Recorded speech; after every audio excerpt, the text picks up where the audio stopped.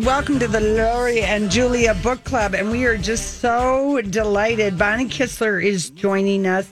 This is her third novel, and it's our first Bonnie Kistler novel. It just came out today. It is called The Cage, and it is one hell of a twisty page turner, as we love them. Bonnie, thanks for being here.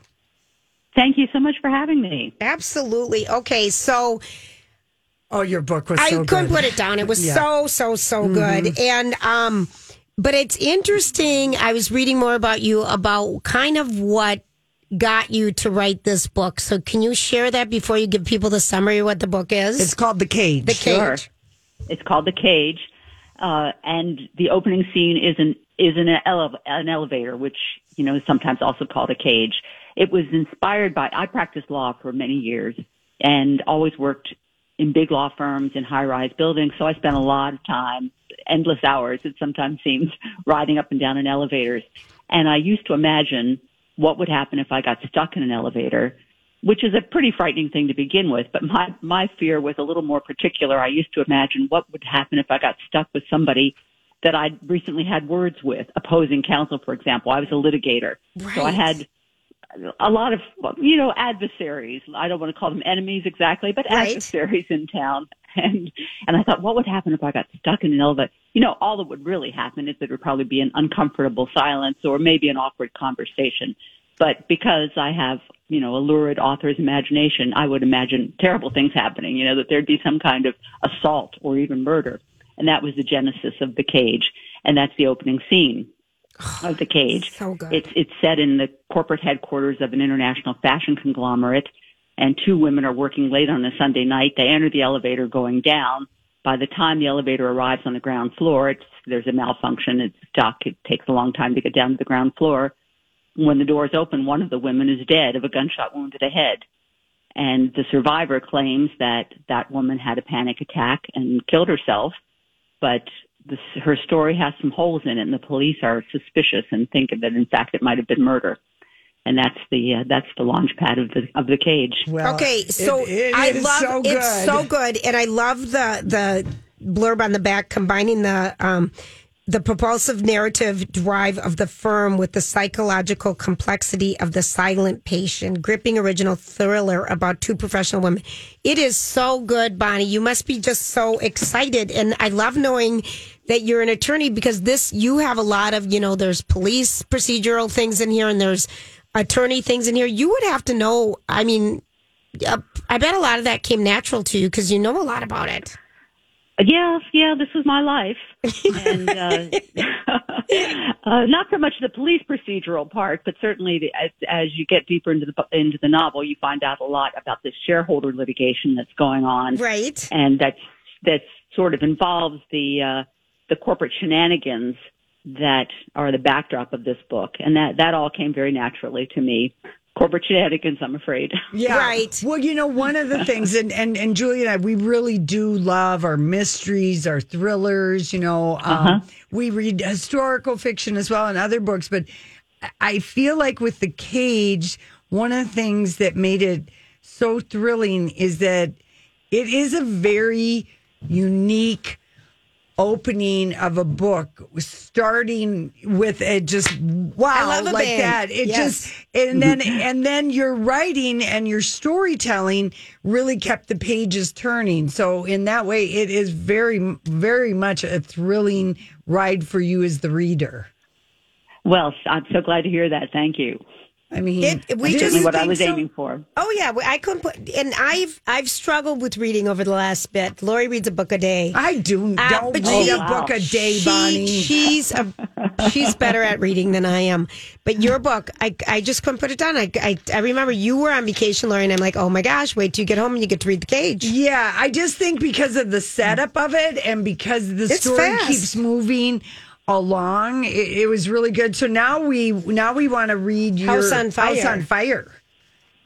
House on Fire is a different kind of book. It's a domestic suspense about a blended family that is very happily blended but falls apart when there's an auto accident and his son, the husband's son, is accused of vehicular manslaughter of the wife's daughter. The wife's daughter dies, and so the family just comes apart at the seams. I think I remember reading about this. I mean, was there a thing like that where you're just like, I am going to commit to being a writer. I'm going to try and write. Leave law, and just do a story. Mm-hmm. I mean, had you always wanted to be an author? I always wanted to be an author. That was what my game plan was when I started college. But then I sort of had got bitten by reality, and I wanted to be sure that I could earn a living and didn't want to be, the starving artist in the garret kind of thing. So I went to law school. But even all through my days of my long days of practicing law, right. I still had this urge, and I still was always writing on the side. And I wrote my first novel in longhand on yellow legal pads on the train, commuting to and from my office. I love that. And I just want to give, people a shout out that you graduated from Bryn Mawr College, magna cum laude, with honors in English literature. You were a big, you were very well, you were the moot court champion and legal writing instructor. I mean, you know how to write. Yeah. So for anyone who wants a extremely well-written thriller, I love it. And you also alluded to something, another author that we had on, Linwood Barclay's Elevator Pitch. Yes. In one of your blogs recently. That was another good book. That was a great thriller. Yeah. And I love following Linwood's work. And I was writing The Cage when Elevator Pitch came out. I thought, I better read this and make sure that I'm not going over the same territory. It's a very different kind of book. It's very different because really, it's very thrilling and really gruesome. Yeah, we had that book in our book club too. Yeah, different. Yeah, it's a lot of fun and a good mystery there, too. It is. If you're just joining us, we're talking with Bonnie Kistler. The new book is The Cage. It is just a page-turner thriller, and today is your book birthday. So, yes. What are we doing to celebrate?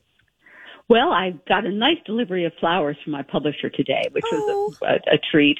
And now my husband and I are going to go out to dinner. Nice. And will you be doing a book tour, or is everything being done virtually or through Facebook? Yeah, my tour is about half virtual, half in person. In fact, I'm leaving Thursday for a little road trip to visit 2 bookstores on the Atlantic coast of Florida. And then I have got some other stops coming in that will involve getting on a plane for the first time in 2 years. I haven't done that since the pandemic hit. But I will looking forward to it? I am. It'll be exciting. Yeah, I think so too. And get a chance to see some people and meet some readers. It's always fun. I love it. So do you have like a book that you read, as a young woman that kind of changed your life where you thought, I just love escaping in books and I want to, this is just magic? Oh, so many from the time I was a very, young reader, first, second, third grade. Mm-hmm. I was not a Nancy Drew fan, but I loved Trixie Belden. Oh, I read Trixie Belden books. Yeah.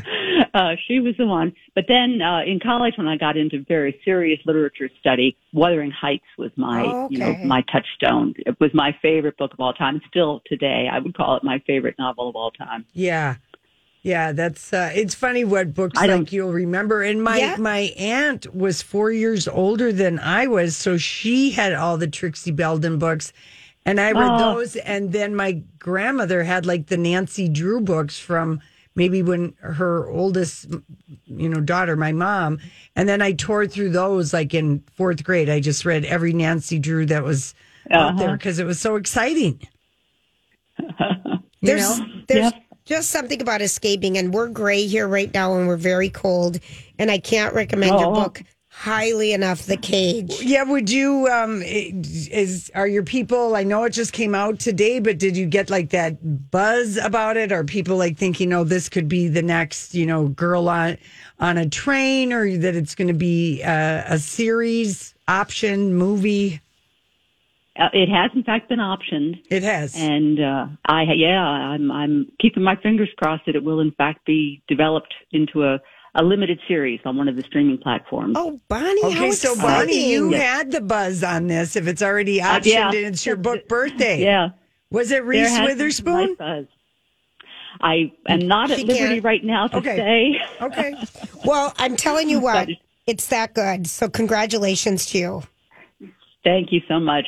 Are you working on your next book, or are you going to take a break for a while? How does it work? The next one is actually already done, and it will be published about this time next year. Oh, wonderful. Is it a thriller? It is another thriller. Okay. And a bit of a revenge drama. Oh, nice. Doesn't have a title yet, so I can't divulge anything more about that, but it's done. And now I'm working on something entirely new, to follow that one, hopefully. How exciting. Well, we're so delighted to learn about you, and we're going to go back and read House on Fire, but the latest book is The Cage. And thank you for being on our show, and we want to talk to you in a year from now, or hopefully we'll watch your show, the TV show, The Cage. It's such a treat talking to you. So thanks for being on our show today. Thank you so much for having me. Absolutely. And we have 2 copies to give away. Give us a buzz at 651-641-1071. We'll be right back.